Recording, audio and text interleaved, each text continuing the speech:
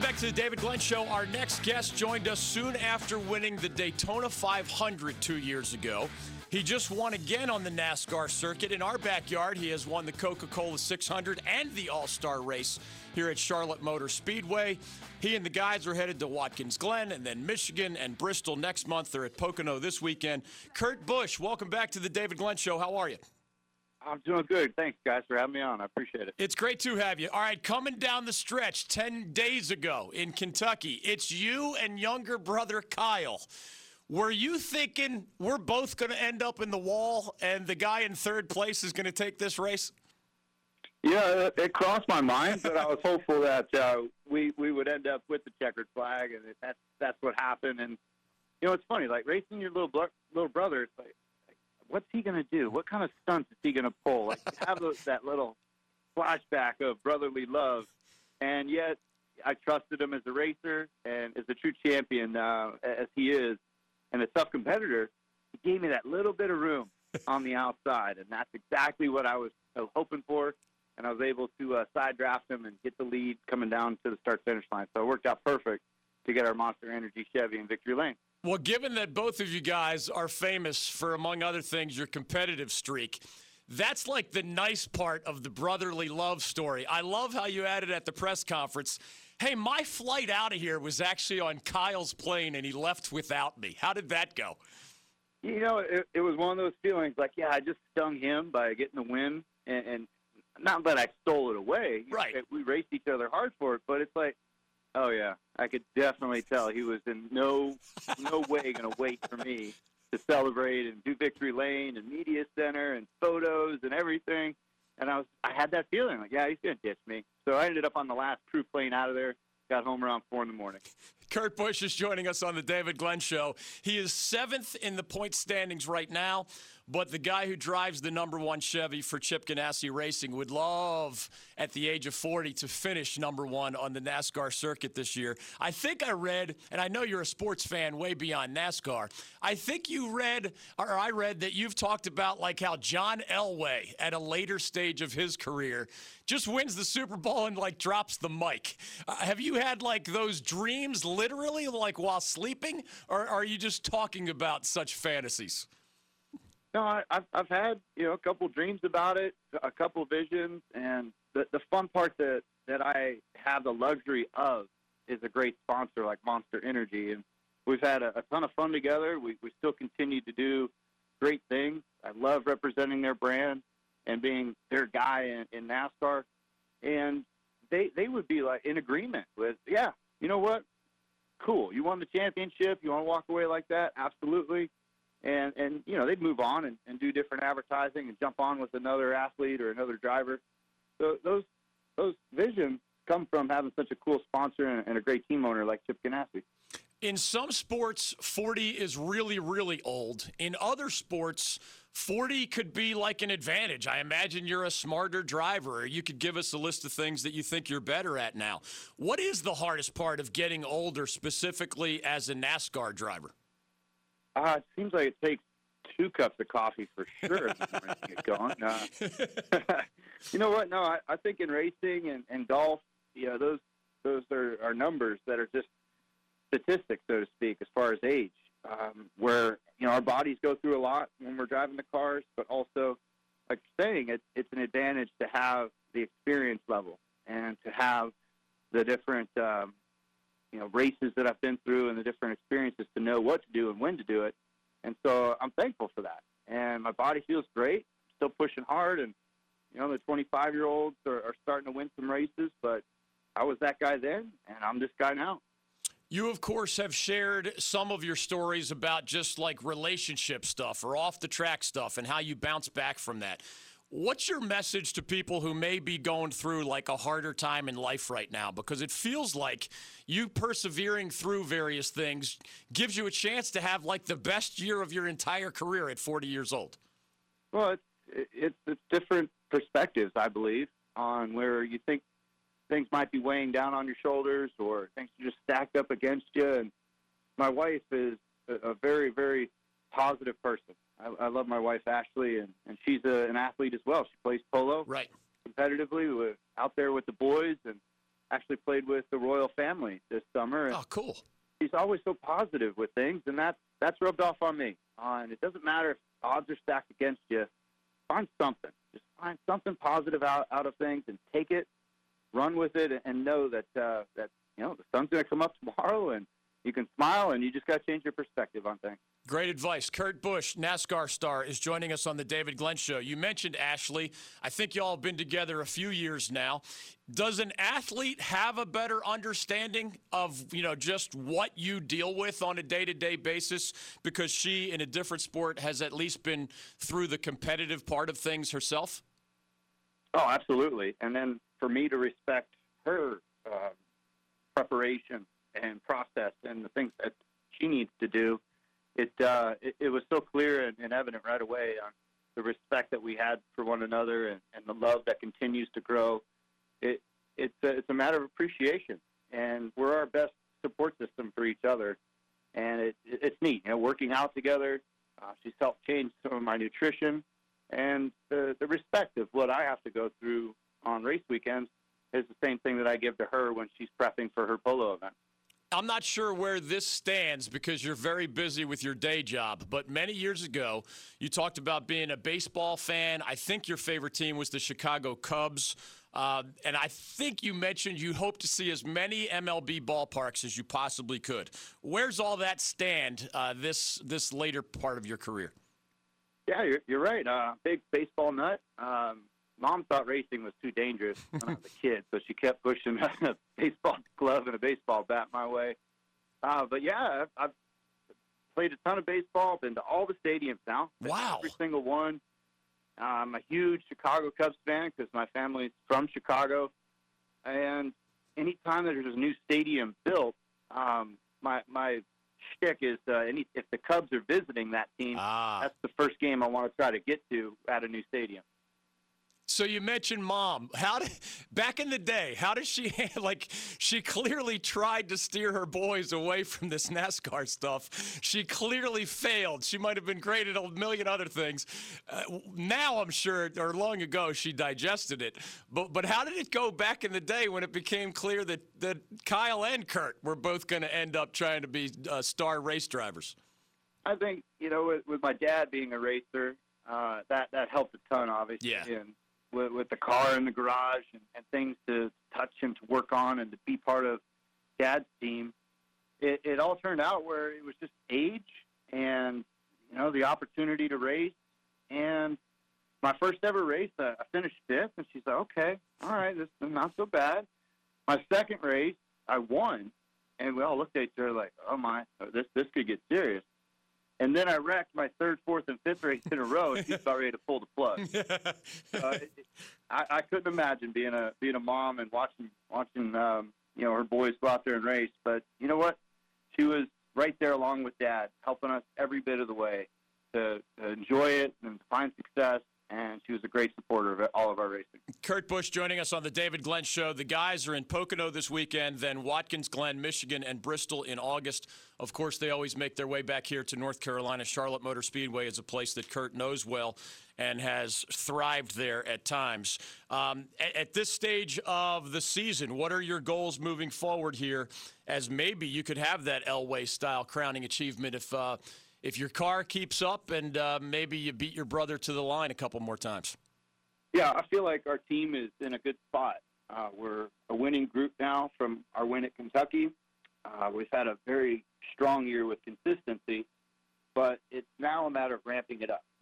Getting to all these tracks the second time, we have to execute stronger and quicker and produce better results. And with that, if we can ramp everything up, that means we're running top fives and we're going to win more often, and we can have a run at this championship. So that's our goal, and I couldn't wait for this point in the season. It's time now. Like getting all these tracks a second time with a first-year team, that's the key, I think, to having success here the second half.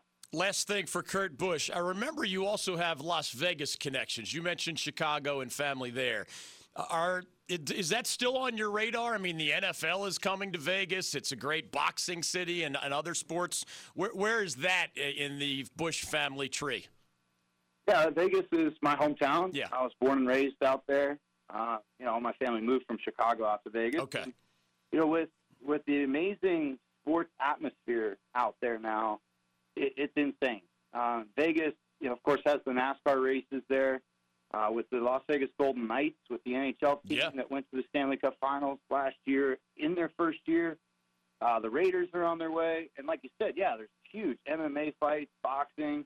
The NBA All-Star Game was there. The Summer League's there. There's so much sports action going on. It's an amazing town and a fun place to visit. It's my hometown. And, we'll be out there in a few weeks for the first playoff race in NASCAR. So lots of good stuff going on out there. Action is a great word. Kurt Busch is often right in the middle of the action. Congratulations on the win in Kentucky and your great season to this point. And thank you, as always, for your time on the David Glenn Show. Thank you. Appreciate it. You got it. Kurt Busch, that's the big brother. Kyle Busch, the younger brother, is actually first in the point standings as we speak. Kurt, seventh in the point standings as we speak. And it was Kurt edging Kyle at the start-finish line in Kentucky. That was, I think, 10 days ago right now. And a lot of folks were betting on both of the boys ending up in the wall, given that is a definitely intensely competitive brotherly love as it pours out on the NASCAR circuit. He's in contention, man. He's one of the old guys now, 40 years old, newly married. He married Ashley, it was about 2 years ago, professional polo player. He didn't mention she's also a model. Like, there's a combination, right? I play professional polo when I'm not working on my modeling portfolio. A huge kind of ray of sunshine in Kurt's life as he described that there. Kurt Busch looking for the John Elway style mic drop at this later stage of his career. 1-800-849-2761. That's the guy I'll always appreciate. He won the Daytona 500. Doesn't get much bigger than that. That was in 2017. He joined us shortly thereafter. So shout out to Darren Vaught, our producer, for arranging that 2 years ago and also setting us up with Kurt again. Coca-Cola 600 winner, all-star race winner here at Charlotte Motor Speedway. He joined us either before or after both of those as well. This is a guy who's been at it for like 20 years. Not all of that on the Cup Series circuit, but as he said, his dad being a race car driver, his brother being a race car driver, this is a lifelong thing for him, but it's certainly the twilight of his career as well. 1-800-849-2761 is your ticket into the program. Glad you're with us on The David Glenn Show. Gary Player joining us. This morning I did 1,300 sit-ups and crunches. Wow. I pushed 300 pounds with my legs and I ran on the treadmill. You are one of the legends of golf, and you've been an inspiration as a person as well. What a nice compliment, and God bless America. You're listening to The David Glenn Show.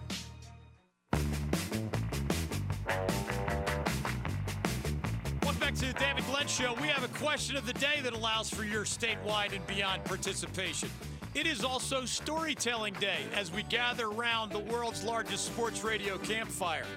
Storytelling involves the Major League Baseball news that the Washington Nationals have joined the Chicago White Sox as the first teams in the history of that league to extend safety netting all the way from behind home plate to each of the two foul poles down the left and right field lines. That doesn't make it impossible to catch a foul ball, but it does make it more difficult to catch a foul ball. The storytelling question of the day is this: besides an autograph, and some fans that don't like these safety nets say that it bothers that part of their experience as a spectator as well. I just went to a game up in Philly over the summer. I often take my family there on my trips home up north. And sure enough, I saw Phillies fans and Mets fans getting pregame autographs right there down the first or third base line. Now, you can work around nets, and in fact, some of these modern-day safety nets can be kind of drawn up at the last minute. So you can still have the face-to-face exchanges, maybe get your ball or your cap signed, whatever else, by your favorite player, and then it's on to the game with the nets up. Now, hockey fans went through this conversion, right? It's not a huge part of being a hockey fan. I might go home with a puck tonight.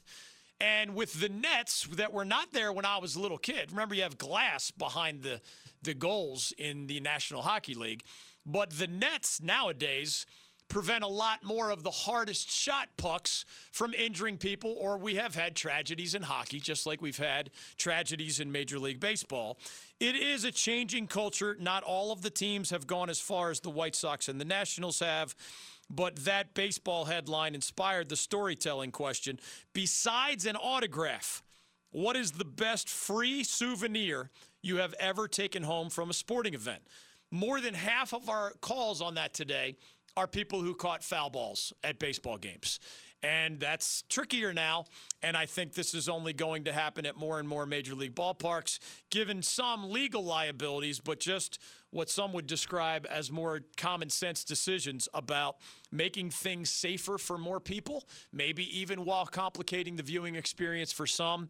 Gradually, remember, things like safety belts in cars happened. Long time ago, even before I was born, they were arguing over whether you should mandate safety belts in cars. And people were saying, well, come on, we don't want the government telling us what to do.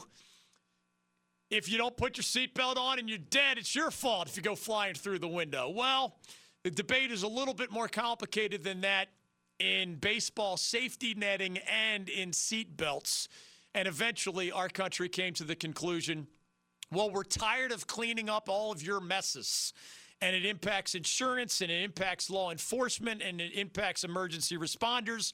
And we're sorry to take a little bite out of your American-style freedom. But, yeah, we're going to mandate seatbelts in these vehicles being built. And, yes, we're going to require you to wear those belts, or you're going to put yourself at risk of fines. A similar debate has been unfolding in Major League Baseball. That led to our question of the day. Besides an autograph, what is the best free souvenir you've ever taken home from a sporting event? Clay in Washington is going to be next up on that. And if you're just joining us, since Tim Duncan, formerly of Wake Forest, is rejoining the NBA, now as an assistant coach for the San Antonio Spurs, we asked this question. And remember, the phrase world famous is the key here. Who are the most world famous sports figures we can claim as representatives of our state, our North Carolina pro teams, or our North Carolina universities? And some people are fighting over the details on this, but everybody seems to agree that Michael Jordan is number one on that list. And everybody seems to agree that a lot of basketball players are dominating this list. Tim Duncan is on there. Steph Curry is in the top 10. A coach like Mike Krzyzewski, a golfer like Arnold Palmer, a soccer star like Mia Hamm, wrestler like Ric Flair. Well, we're claiming Andre the Giant, too, because later in his career, he used North Carolina as his home base. Meadowlark Lemon and Curly Neal from the old Harlem Globetrotters. Other superstars of North Carolina, there are some questions about how world famous they really are. Julius Peppers, Cam Newton, they're nationally famous. They're uber famous here in our state. Richard Petty, Dale Earnhardt Sr., et cetera, in NASCAR. Of course they're super famous here, and of course they're very famous nationally. Are they people on the streets of Paris and London and Berlin and Beijing know who they are? Not as much. Some sports are more global. Other sports are more Americanized. And that's impacting our list today as well. Michael Jordan, Steph Curry, Mike Krzyzewski, Arnold Palmer, Mia Hamm, Ric Flair, Tim Duncan, Andre the Giant, and a cast of others. Jimmy V, Dean Smith, and a lot of other names being thrown out there. I'm not sure who's going to make our final top 10. Clay is in Washington on our storytelling question of the day. Welcome to the program. Go right ahead. I shortly will give you some NBA, NFL updates, and also some sad news from the boxing world that made me flash back to when a rising star named Ray Boom Boom Mancini beat a boxer named Duck Koo Kim. And boxing was a bigger deal back when I was a kid, and Mancini was a really up-and-coming, prominent figure. And he wins this boxing match, and the long story short in the aftermath is that Duck Koo Kim, who took a beating in that match, died. And I don't remember a lot of boxing deaths since then, but we have another one coming out of the weekend. They just announced that a boxer from Russia named Max Dadashev died earlier today as a result of brain injuries he suffered during a loss on Friday night at a bout up in Maryland at the MGM National Harbor. He was 28 years old. There was really a scary scene. I saw it on ESPN where his corner is trying to talk him into throwing in the towel. It's in the later rounds. He has taken a beating already. And whatever primitive instinct in this young man was saying, no, don't you dare throw in the towel. And if you've ever heard the name Buddy McGirt, former boxer himself, he was the guy who eventually overruled his boxer. Like, this is basically not worth getting you killed. So, to some, the ultimate disgrace is to throw in the towel. And sometimes it takes somebody in your corner to overrule you. So Buddy McGirt did overrule him, did throw in the towel. They did lose that bout as a result. But soon after that, it became clear that this guy was in seriously difficult circumstances. He could barely handle himself getting out of the ring. Then he started vomiting. He was rushed to a hospital. And we just learned earlier today that he did die as a result of those injuries. He was a married guy with a son, originally from St. Petersburg, Russia, an up-and-coming boxer from the age of 10. He was ranked in the national top 10 among all ESPN top prospects in the sport of boxing. He died earlier today at the age of 28. 1-800-849-2761. I'll get you those other updates shortly. Clay in Washington, you're next on the David Glenn Show. Hello, David. How are you doing? Doing great, man. What's your story? Good. Quickly, I'll first say it's an Emmitt Smith jersey was apparently the prize. But this was in the late 80s. They had just gotten rid of tearaway jerseys, but Florida still used them as practice jerseys in the mid to late 80s, right before Spurrier got there. When we used to sell Cokes at the stadium, we'd be able to go into practices, and they'd always take their jerseys off and give them to us or anyone nearby. Now, there wasn't as many people in the late 80s looking for jerseys as there is now, so it's a lot less common. My prize, however, was a kicker, Rob McGinty jersey. And we used to just love playing with them in the backyard because I think you remember the tearaways had, holes in them. So if you got a finger in somebody's jersey, you could almost get them down. True. Yeah, and I remember before they outlawed them, you could actually try to tackle a guy in an actual game and end up with a handful of jersey, and the guy just kept running. Right? The reason we liked them in the backyard games. Yeah, that works well. They didn't like them so much in college football and eventually did away with those things. Appreciate Clay contributing to today's program. Gary wants in on our other question of the day. If you're just joining us on the Timmy D question, who are those most world-famous sports figures that we can claim as representatives of the state of North Carolina or our pro teams or our universities? Timmy D, of course, a 4-year player for the Wake Forest Demon Deacons before becoming that #1 overall pick to the San Antonio Spurs in 1997. I read earlier today, as we go to Gary in Kernersville, Lee is in Greenville, Terry is in Burlington, Dave Odom, the former Timmy D coach at Wake Forest, is going to join us a little bit later this hour. Darren Gant, third hour on all things NFL. I read earlier today, because of the Tim Duncan, again, returning to the Spurs, this time as an assistant coach under Greg Popovich. Do you know what player-head coach combination in the history of the NBA has the most victories together? Would you have an educated guess on that, Darren Vaught? I mean, you're bringing it up today, so I would imagine Tim Duncan and Greg Popovich are maybe #1. They are #1. Yeah. Karl Malone and Jerry Sloan of the old Utah Jazz, John Stockton and Jerry Sloan, also both in the top 4 of those relationships.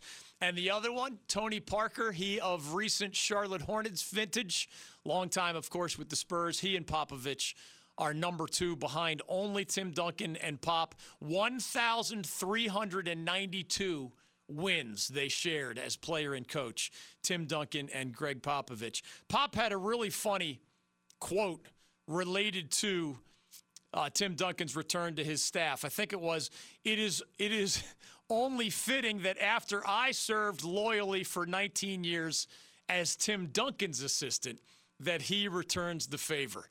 Popovich has a great sense of humor, and he even manages to squeeze some of that into an official release from the San Antonio Spurs. Dave Odom on more of the career and life of an amazing person who, remember, was discovered as a basketball player after originally being a star swimmer in the Virgin Islands. He was not heavily recruited, which sounds strange for someone who turns out to be the #1 overall pick in the NBA draft. There were schools like Hartford and Delaware among the finalists for Tim Duncan before he chose Wake Forest of the ACC and went on to become one of the greatest players in the history of that league. Gary is in Kernersville. He has a creative answer to the question of the day. We have a lot of good answers to the world-famous question, many of them from the basketball world, even Meadowlark Lemon and Curly Neal from the old Harlem Globetrotters. They are North Carolinians. Let's see. Gary, who came to your mind when we asked about the most world-famous sports figures from our state?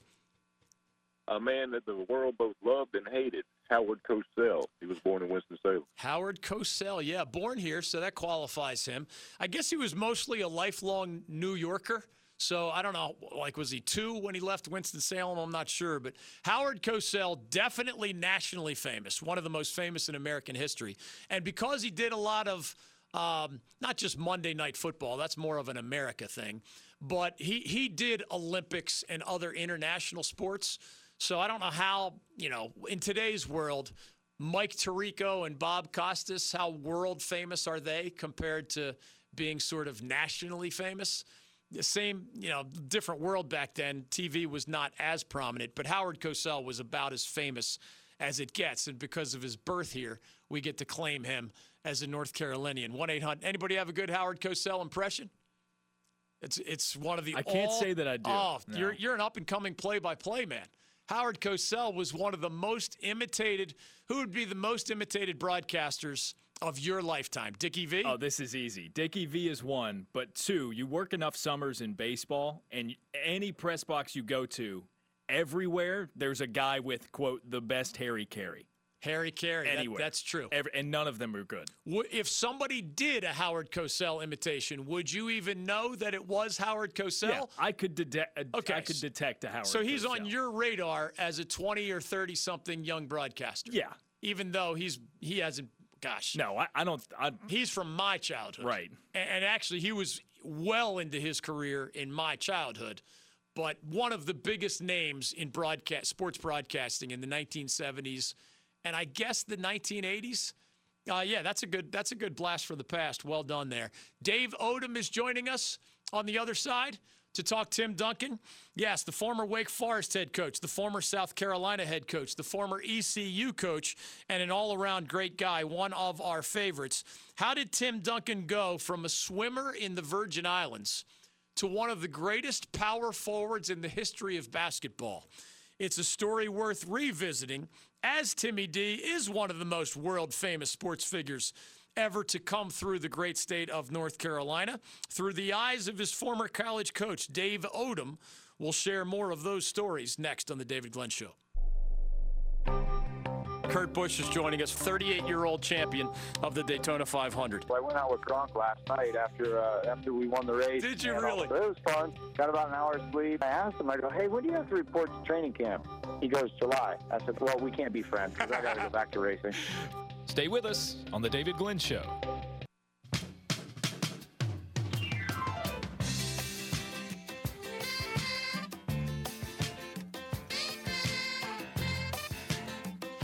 Welcome back to the David Glenn Show. When I tried to write a feature story on Tim Duncan years ago for the ACC Sports Journal, he became one of the hardest to track down people I had ever profiled. And I'm like, Timmy D, this is a really positive article. There's nothing controversial about it. I leaned on guys like Dave Odom, his former coach at Wake Forest, some of his teammates, some who worked with him on charitable endeavors, and then eventually Timmy D broke down and said, all right, I'll give you a couple fresh quotes if you'll mostly leave me alone. He is an understated personality. He was always professional and polite, even as he said, I don't need another nice article written about me. Dave Odom knows this part of Timmy D's personality well. He's the guy who recruited him from the Virgin Islands to Wake Forest University. Coach Odom, welcome back to the David Glenn Show. How are you? It's unusual I get a chance to talk to you in the off season like this. My pleasure, my friend. You're always on our mind, Coach. It's funny. I just spoke with Jim Grobe recently, one of my favorite Wake Forest football coaches. So you guys are always on our hearts and minds, even if we go a little while without chatting. Yeah, well, we're thick as thieves, you know. Those of us that have kind of faded into the stardust someplace, you know. But Jim Grobe and I coached a limited amount of years together up there. I can't even remember, 1 or 2. And but we became close and fast friends and remain so today. Does not surprise me. You guys have a lot of similarities in all the right ways. All right, you helped groom Tim Duncan as a young player. I never envisioned him as a coach. I don't know if he, until recently, ever envisioned himself as a coach. What do you make of this news that he's rejoining the San Antonio Spurs, but this time as an assistant coach to Greg Popovich? Well, what I make of it is Greg Popovich would have been a great college recruiter. He knows how to press the right buttons and put the right amount of pressure in the places that hurt the most. All of that means that Tim has, as a player and then post Wake Forest, never had any inkling at all or any desire at all to coach. He is a family man. He's got kids that he looks after. He has a number of businesses in the San Antonio area. He still remains very strong in interest in what's going on in St. Croix, his native island, and he just got a lot on his plate. I talked to him 2 weeks ago about a couple of things, and at the end, he said, Coach, Coach Popovich has an opening on his staff, and he's asked me to take it. I said, what? And he said, I don't know that I'm going to do it. I said, if he's offered you, you will do it. You will, because of your respect for him. And Tim loves being around the game, but he liked going and coming the last 2 years as he desired, not having to be there every single day, just going in and out and practicing with the team some and working with the big guys or whatever. And, right now, I think Greg Popovich went to him and just said, look, give me 1 year. I've got a spot on my staff. I don't want to hire anybody that I don't know. Just give me that 1 year. And so not that that's all Tim's going to do, because I don't know that. I don't even think he does. But I do think he'll make a big impact on the Spurs team this coming year. Coach, even as we all celebrate Tim Duncan as one of the greatest power forwards in the history of basketball, I've gotten to know and admire and respect some other parts of him just as a person, and you know him much better than we do as a person. He went through a divorce 6 years ago, which could sour a lot of people on life. And we also learned because he had to sue his own. He described him as a one-time very close friend and financial advisor. A guy named Charles Banks ended up being accused of defrauding him out of $24 million worth of investments. How did you see Timmy D remain such like a positive ray of sunshine personality, even as understated as his personality is, when those are two pretty big life events that I think would have made many human beings not nearly as sunny? No, you're exactly right. And they were impactful events. They could sour a lesser person on life for sure. The divorce thing was just absolutely heartbreaking, to say the least. And but he came out of that young with it. He told me that it was the hardest thing he ever had to do, which is certainly understandable. And then when he went through the legal issue with his quote-unquote early agent there, it would shake your confidence in the morality of anybody that you deal with. I mean, it just would. And, but fortunately he had enough chutzpah to hang in there and see the situation through. And he's come out the other end a better person even than he was when he went into it, got started with it. Dave Odom is joining us on the David Glenn Show. Greg Popovich told a story that when he knew the Spurs were considering Timmy D, he visited him in the Virgin Islands to make sure that the Spurs wanted to use that number 1 overall pick back in 1997. And he said he had an initial impression that was different than the one he left the Virgin Islands with. He said at the very beginning, he couldn't figure out what Tim Duncan's demeanor was reflecting because he was so quiet and almost like glaring out into space that Popovich said he wasn't even sure that Tim Duncan was like listening to him at the beginning. And he's like, what's up with this guy? And only after several days did they have the kind of back and forth where he realized that Tim was just listening and being quiet and letting others do most of the talking. But the whole time he was a sponge and he was digesting it all. And then only over time was he kind of more comfortable to just contribute to the conversation. How did you deal with an even younger version of Tim Duncan when you recruited him for Wake out of the Virgin Islands? Well, those kind of things work two ways. Greg Popovich, I assume, went down to the Virgin Islands to find out what kind of person Tim Duncan is. The reverse of that is true as well. Tim welcomed him with the idea, I want to find out what kind of coach he is, what kind of person he is. So it was people do things in different ways. They do the same thing in different ways, and that's really what was going on. The dynamic there. Greg actually called me before he left to go down there. He said, "Did you make the trip down when you were recruiting him?" I sure did. And he said, "Tell me about it." And I know time's an issue here, but basically what happened. I was there on a Sunday. His dad was cooking dinner for both of us, and it was in October, and the NFL was going strong at the time.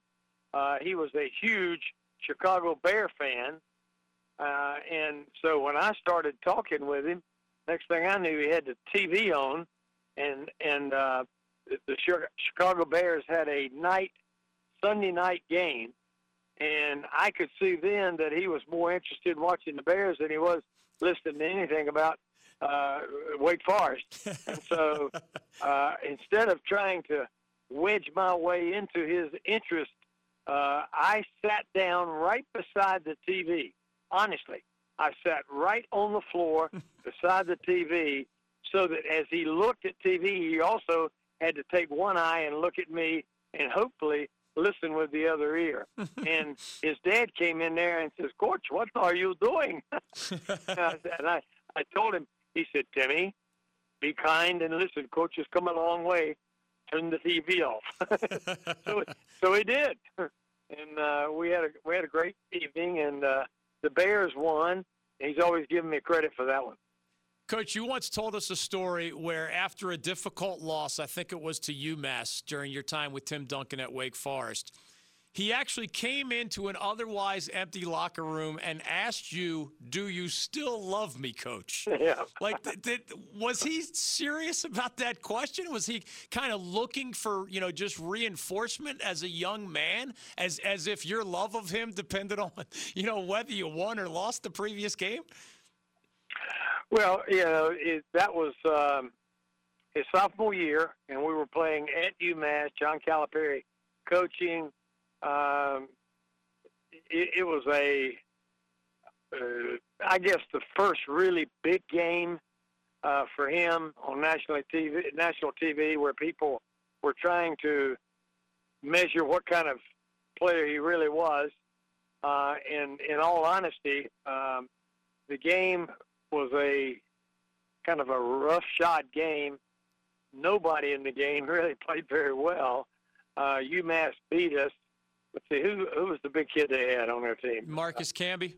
Yeah, Marcus Camby. He was probably a level better that night than Tim.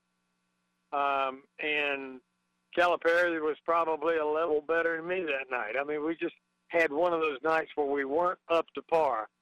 And we lose the game. I don't know, 8 points maybe, something like that. And as I said, it was like the first big game for him on a national scale.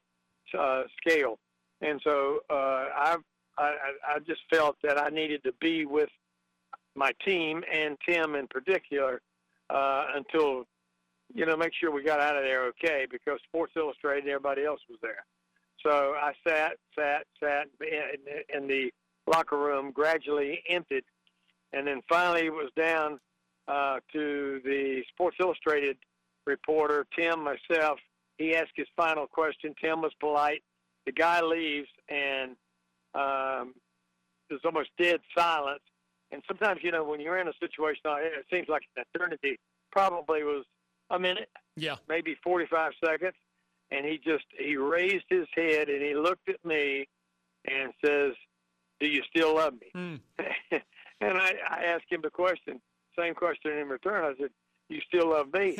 Because I didn't give you the game plan that we needed to win this game. The good thing is we went on and played the season. We had a great year. It was the beginning of great things for us. And the next year, Marcus Camby and UMass came to Joel, and we cut them pretty good. Dave Odom on the David Glenn Show. Really cool that all those years later, when Timmy D was being honored in San Antonio, Coach Odom was part of those festivities and even got to speak to the assembled crowd there. I only have about a minute for this, but as Timmy D is joining your profession, right, when we hear the nickname the Big Fundamental, right, that reflects just how well he knows not only the big things where we see his big talent, but the little things and the footwork and the mechanics and all that stuff. Can you foresee him communicating what he learned so well, to other big guys and now other NBA players? Well, you can only teach those that want to be taught. Yeah. He certainly knows big man play. He understands the totality of the game. I mean, he understands how, perimeter players mesh with big guys and vice versa. So, I mean, all of that is within his grasp to teach. The thing that, that he's going to run into is he's always been revered as a player and a person. When he begins coaching, he'll be on a different plateau, if you will, on a different stage. And the guys that he's going to be coaching, they're not going to be looking at him the same way. Yeah. And so he's going to have to feel his way through that next stage, that next chapter, if you will. Yep. That's Dave Odom. Coach, thank you as always for the time on another Tim Duncan headline. We'll be knocking on your door again come basketball season. Okay, look forward to it, David. You got it. Darren Gant on the NFL in about 10 minutes. Glad you're with us on the David Glenn Show. Mike Lupica, welcome back to the David Glenn Show. Sports used to be called the toy department, and I said, look at the political scene and tell me that's any more real or more serious than what we see when people say, oh, stick to sports. Well, who passed that law? You're listening to the David Glenn Show. More NBA players are withdrawing from Team USA in this summer's competition. More on that later. Darren Gant on all things NFL. Most teams are already back. The Panthers will be soon. Darren Gant from NBC Sports on all things football next on the David Glenn Show. Kevin Harlan is joining us. It was a boring game, and the guy ran out right through the formation as if he was a wide receiver to be a part of the play. The guy is drunk, but there he goes. You always think of calling that dramatic last-second buzzer-beating shot or a touchdown pass or something more historic. This is the David Glenn Show.